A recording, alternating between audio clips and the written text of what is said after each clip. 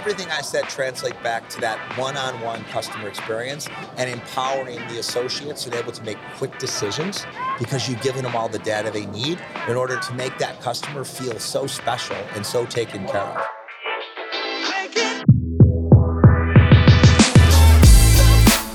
You're listening to Retail Remix, your inside access to candid conversations with the people shaping retail's future. Here's your host, Alicia Esposito. Bots are attacking us. Attack of the robots? Like literally every single recording we've had. I only signed up for a in. podcast, not for an attack of the robots. Okay? Not for a robot I'm apocalypse. I'm resigning. They're coming. It's coming at me. I told you. Wait. It's positioning for you. They're coming at you. They're screening at me. They're coming They're in very hot. loud. Oh my gosh. No, don't. If we have listeners or if we lost people, we have a robot coming at us eventually. Yep, it's coming in. See, it's coming in for you. We're at NRF trying to start a podcast, and I have a robot that's panhandling. What do you give a robot that's panhandling? Do you charge him up? I got a little juice for you, buddy. Let me tell you. Oh, no. Hey, I don't. hey. And now there's What's a up, camera, and robot? it's looking at us. All right, perfect. Hello, Tony. Hi, how are you? Perfect. Amazing. This is great.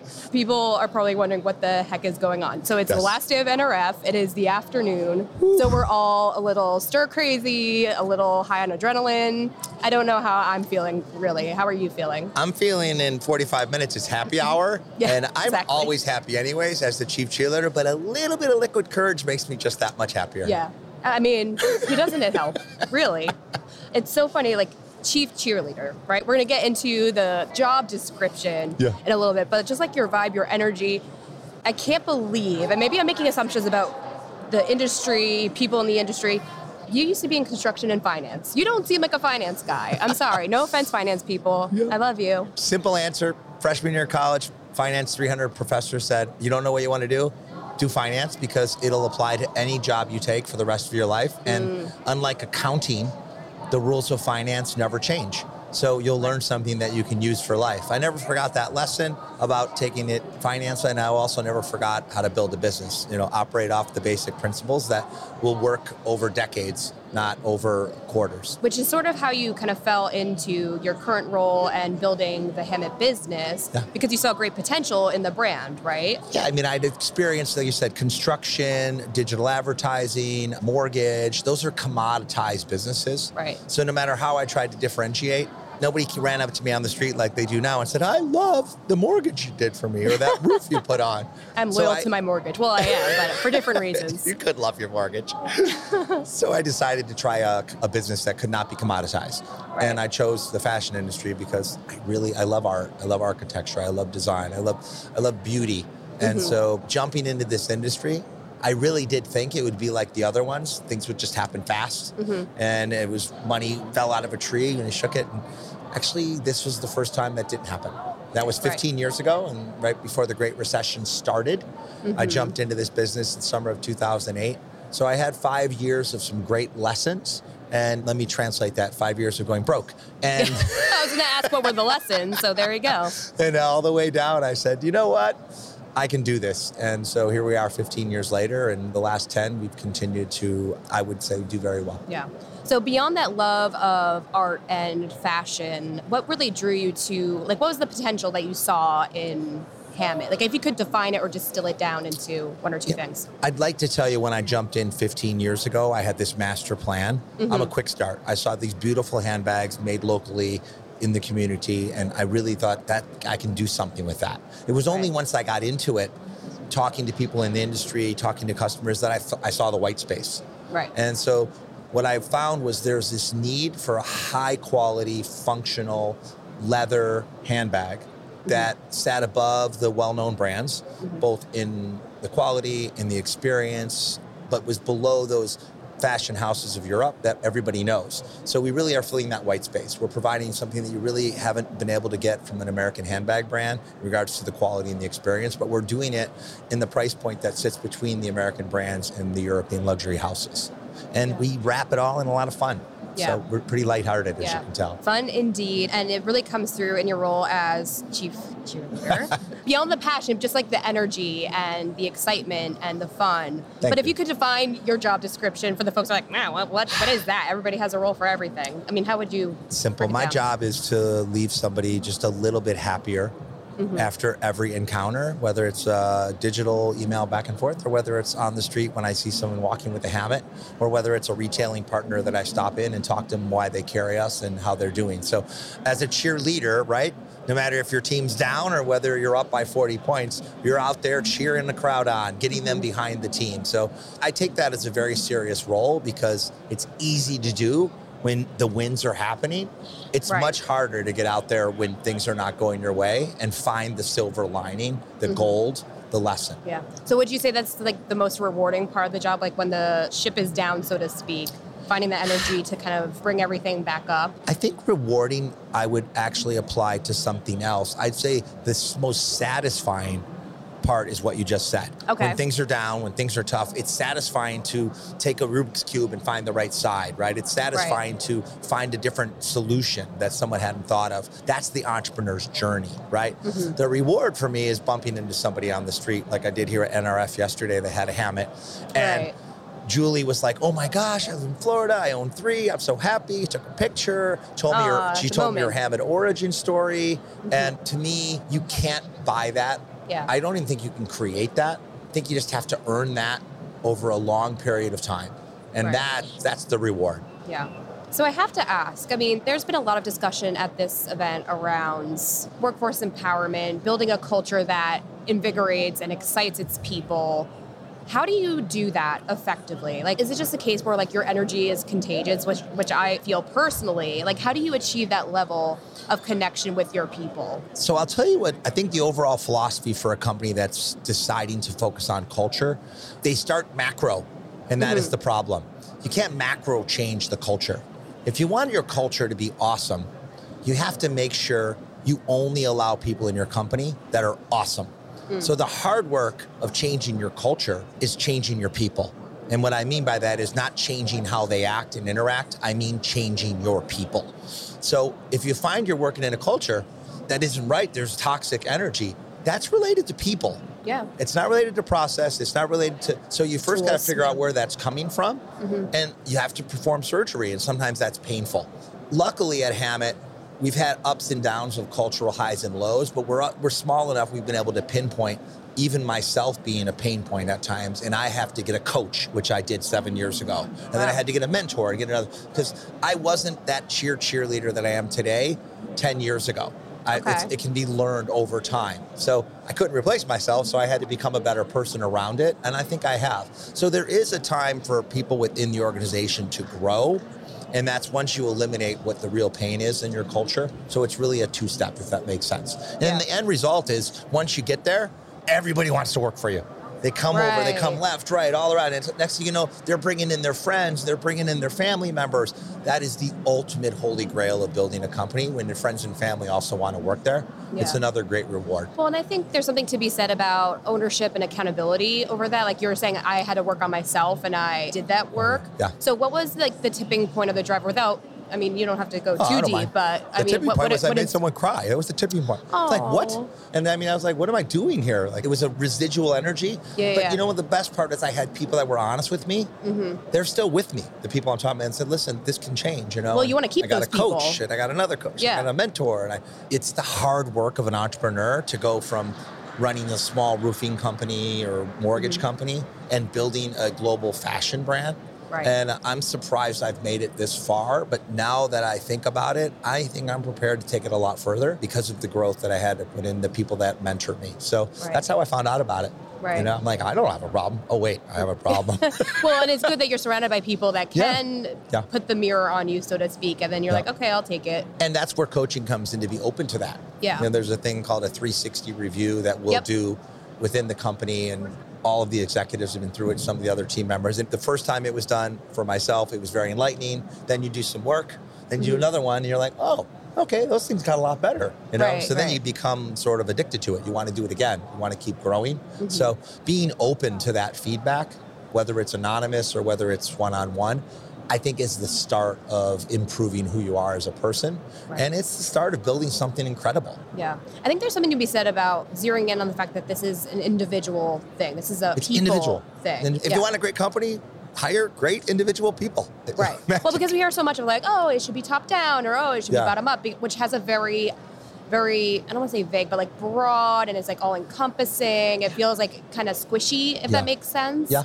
And I know you're a big proponent of human to human and H2H, so it seems human to we're human. gonna get into that at the customer level, but it seems like it starts with the internal people, like your workforce. Well, Richard Branson says it best, right? He says, take care of your team members, and they will take care of their customers. If you ever experienced Virgin America when it was flying, it was this amazing experience from LA to New York. And if you've ever been overseas when you really empower all of your team to do whatever it takes to support each other, rule number one, then to go ahead and support the customers, everything takes care of itself. Got it. So how do you keep that alive, that H2H goal or value that is so important to you, especially in this era that like we're talking so much about digital reach and like acquisition and scale, which, you know, it's easy to, like, you get a little chilly, right? Like it feels a little cold. It feels a little robotic, no pun intended, with the robots that attacked us earlier. Robots. So how do you keep that in check? Well, I mean, the reason I don't say, when I say D2C or I say B2B or all that, but I really it's human to human. It's H to H, right? Which is really just, it's a one-on-one relationship, right? How do you keep that in life? You have to, like I said, you have to empower your customers to be authentic on what they need, even when they're not happy with what they're getting. And that's one step. You have to empower your team members to be able to be open to that. And then you have to always work towards solutions, right? So I can tell you what I try not to do is when someone makes a big mistake, especially out of doing something, I try to applaud them because that's how they're going to grow, right? They took the leap, right? Right. So that's the encouraging on the other side. It's easy to be the cheerleader. It's easier to say you're empowered. But if you cut someone off on the knees the minute they make a choice that you wouldn't have made, or if the choice goes wrong, it's the opposite effect of everything you're trying to build. And I think that's the hardest thing for me every day to keep remembering. And it's something I really want to keep reminding not just myself, but my team leaders that applaud the mistakes. Cheer them on through those tough times, as long as they're making a full effort to learn and grow and to do better the next time. Very different if someone keeps repeating the same mistake, or if somebody doesn't do anything. Right. That's the biggest mistake. That's not something I would like to applaud or I encourage. Right. Because then that's madness, right? If you repeat the same thing and expect different results. Right. And, you know, even myself, my job as a founder is to make fast decisions. So I read one time, and I use it all the time. If I allow time to go between now and when I make the decision, is it going to greatly improve this decision? And if the answer is no, which it almost always is, I just make the decision. Because I can always change, pivot, so the only decision you don't make quickly is the one that's going to put you out of business.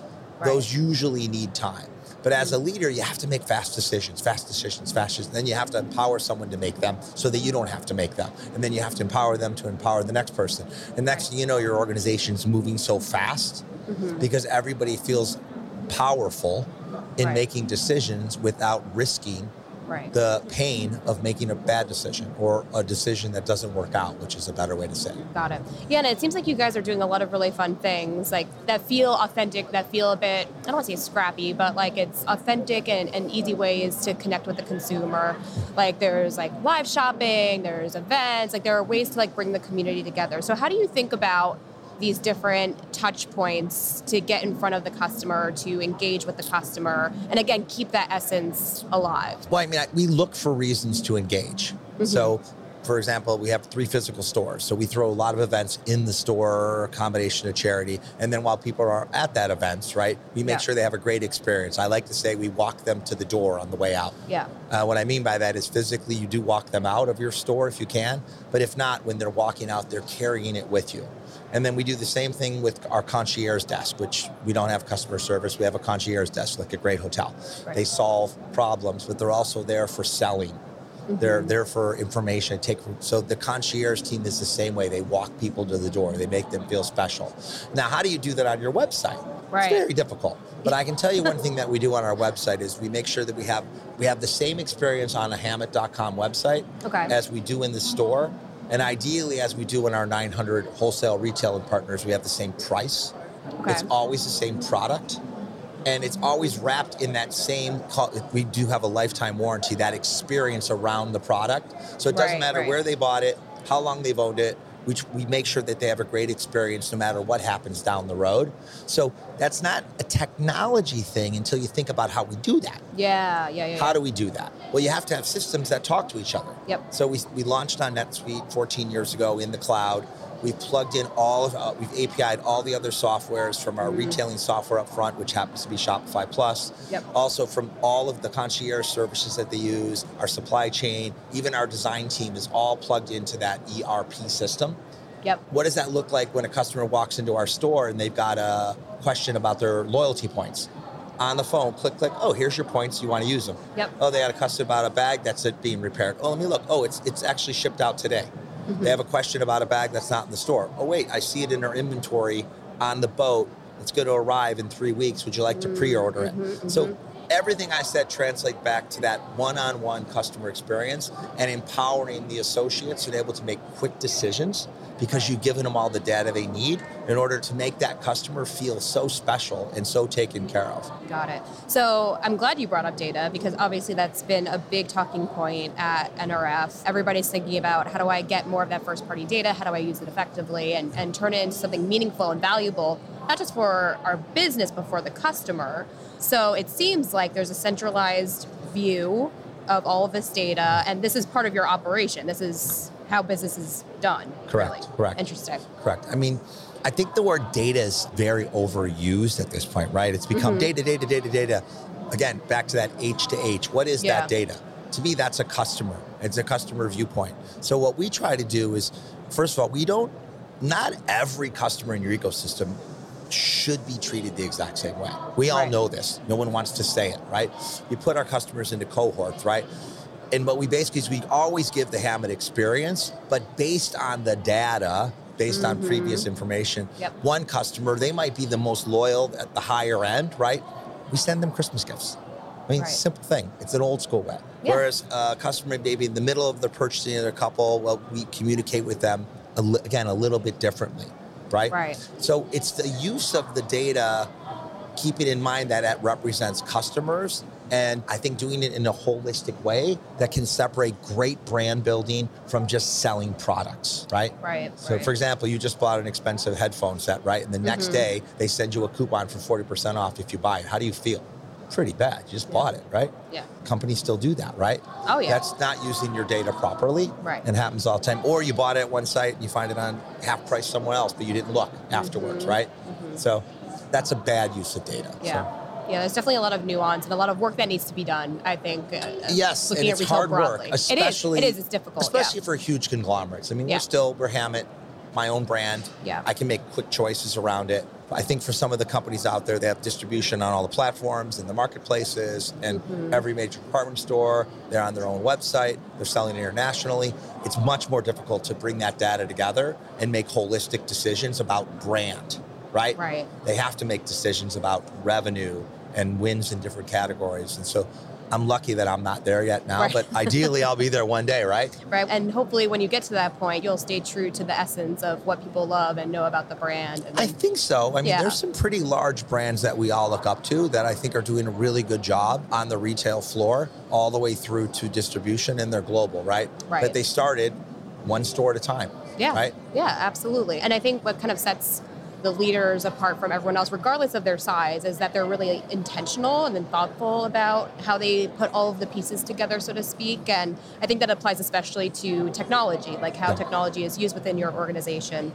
And you said on a recent podcast with Ron Thurston, that technology almost needs to be invisible in the customer experience. Like it can't be so like jarring and in your face. So is that kind of like what we were just talking about, how it's like those little pieces or nuggets of personalization and through the data, or like what other ways, I guess, does Hammett kind of apply this principle? Yeah, I mean, philosophically, I believe customers want to shop with people, whether it's even on a website, they want to have a live chat with someone, they want to be able to jump on a phone call. Now in our site, you can actually jump on a video call with an associate on the selling floor. That's all technology that works, but it should be invisible to the customer. So I wasn't the guy to believe in a smart mirror. I'm not the guy to believe in, like, you want to do a price check, you walk up to a computer and you scan something. I don't think customers want to engage with technology in the retail store or even when they're shopping on a website.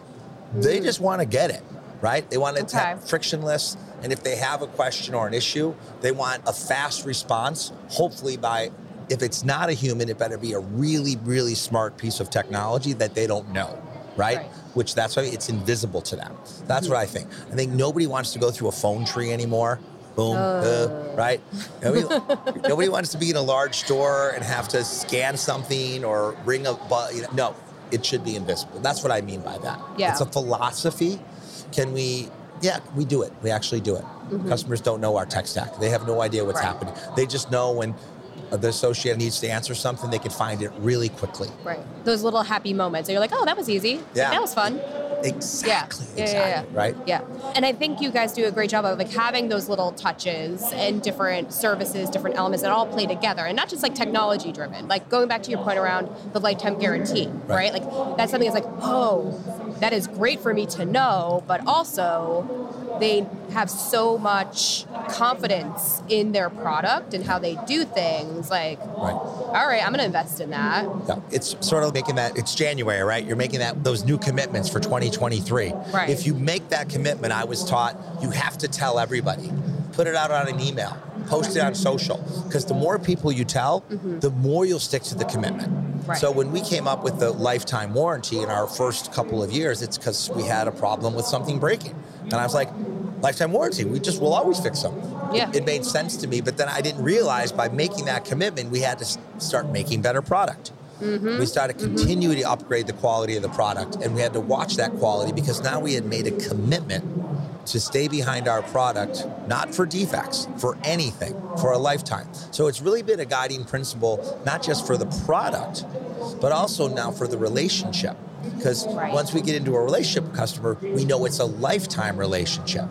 Now, if you think about that, when you know you're going to be in a relationship for a lifetime, you really take care of that relationship. Right. Go to your personal life. I didn't know that Jim Dunn, my best friend, was going to be best man, and his 30 years ago when we met my first job out of college. Yeah. But all I know is we've continued to strengthen our relationship over time. Okay, so it's a lifetime relationship that happened by chance. At this point, you think I'm going to screw that one up? I love the guy, right? So when you handle branding that way, when you handle product that way, when you handle engagement with the customer that way, everything else just sort of takes care of itself, doesn't it? Yeah, and there's also a ripple effect to that too, right? Like we're talking a lot about your people, a lot about your associates. Right. So if you don't own up to that guarantee or that product quality, your people are like, oh man, like I'm gonna have to answer to like Jane, and like I know her, and I really don't want to have to like explain to her that like, it goes all the way through to the chain, so to speak. You know, I haven't verbalized this, but let's think about this. So I have a lifetime warranty, but we also have minimum advertised pricing. So we have a set price. Full retail is how we sell the majority of our products once a year. Retired styles, we call it. It's older fashioned, we have too much. We have a big party, and then people buy those. But in general, everybody coming to the party, they're big time fans. They know us and they love us. Now let's just say I start deeply discounting my product and I start selling it through all of the other channels. Now I have a whole new cohort of customers that didn't pay the full value for the product, so they naturally don't put the value on it. And now I have maybe some issues. That cohort has a completely different standard of a lifetime warranty. They're going to take it to the finish line, and it's going to overweigh our system. And by the way, we didn't get the upfront margin in order to stay behind it. So it also keeps me on point when it comes to only making enough product that's out there for demand.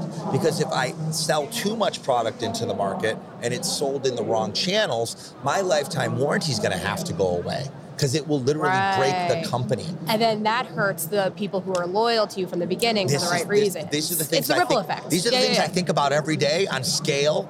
Yeah. How do I scale this business? How do I go wider? And I just keep falling back. Well, Louis Vuitton did it. I probably won't be around when we're that big, but that's okay. The luxury brands follow that model. And that's why they are what they're worth, because when you invest in a luxury product, you understand you're in a lifetime relationship with them, and they do too. Right. Yeah, and going back to your conversation with Ron, you brought up how you really want a Hammett bag to be something that people hold on to and love and cherish and pass down, which I think ties it all together. Yeah, it's family heirloom, we hope. We're 15 years, it's our 15th year anniversary, but we definitely have multi-generations in the same family carrying our bags. And that's pretty amazing. It's pretty amazing. So we hope the ones that are the 2023 vintage, and by the way, every one of our bags on the inside has hidden, it says vintage, so vintage 2020. So our bags actually have the dating like fine wine, little fun little inside note. We want that 2023 vintage to be worn by somebody in 2083 and for them to feel good about it. Right.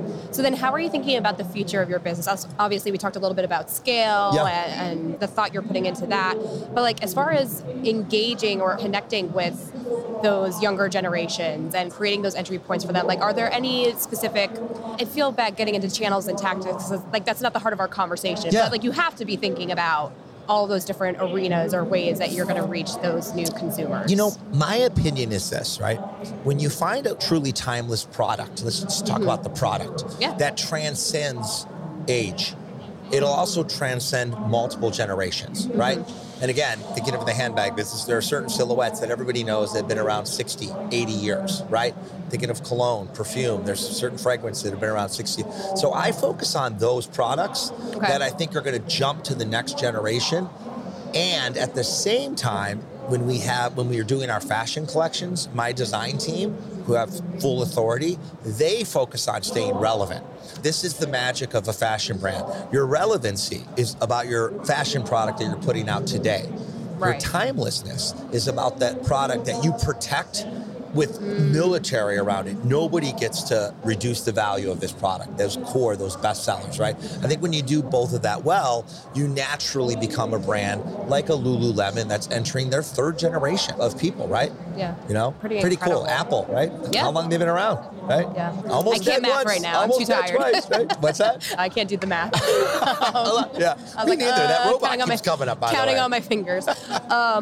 No, and like it's so true, especially because, again, at the show, we're hearing so much about uncertainty and volatility and disruption, and it's easy to get stuck in the mode of like, okay, well, how do we solve for that? And how do we not become such downers around like what the future possibility is? So, I mean, how do you think about this? Because I feel like when the fundamentals are in place and you care about something so severely, you kind of have the framework that you need to build out. I mean, like, what are your thoughts? Like, what recommendations or guidance would you provide to your peers right now? I think if you're getting caught up too much in the near term, whatever is happening, whether it's a year and a half ago when we were booming during the pandemic, you got too caught up in that, that's just as risky, if not riskier, than getting caught up in this current malaise and the negativity, right? Instead, if your North Star is always at least 5 years out and you're operating under that principle, if your company is a oil tanker that you barely move the steering wheel and it'll have huge effects over, then you can't move that steering wheel at all. You have to stay the course to get to the other destination. If your company is a little rowboat, right? You're nimble enough to go left and right, maybe. For me, staying positive is avoiding whatever's happening in the moment, including high highs, because if you get too high, you know what comes next. So if you allow yourself to get too low, it's the same thing. Instead, stay positive and realize the best entrepreneurs, the most successful companies in the world, they all started in the worst economic times, not the best. In the worst of times, and if those are coming, it's really going to separate the wheat from the chaff. It's going to separate the true entrepreneur to the person that thought they were an entrepreneur because they entered at the top of a market and they rode it for a few years. That's not an entrepreneur. That's just called luck. I've had that too in the past. Felt really good at the time until it didn't. Yeah. This was so fun. Thank you so much for doing this. I always love chatting with you. No, it was great. It's great. That robot's coming back over. Wait, no, robot! Always appreciate the time, Tony, and a lot of really great insights and food for thought, I think, for everyone listening. So You're the best. I'm going to put you up to the task. If anyone has any follow-up questions, I'm going to have them reach out to you on LinkedIn because you're a social media pro. I'm very active on LinkedIn. Have a lot of fun. It's TONY@HAMMITT.com. That's my direct email. I love it. Don't worry about it at all. And then my cell phone's on the internet. I haven't changed since 92. You can text me. There you go. There you go. I'm that guy, He's putting you to the task, guys. All right, that's it from us, everyone. Thank you so much for listening in, and let us know how you like this episode. Leave us a rating or review on your preferred podcast player, or like Tony said, drop us a line. We'd love to hear from you. Take care, everyone. If it's not if they say it wasn't good, I will find you. Give us a good rating. Actually, no, we don't want to hear that. Good stuff only. All right, thanks, everyone. Bye. Thanks for listening to this episode of Retail Remix. Be sure to subscribe so you never miss an episode. You can find us on your favorite podcast player. Until next time, keep mixing it up.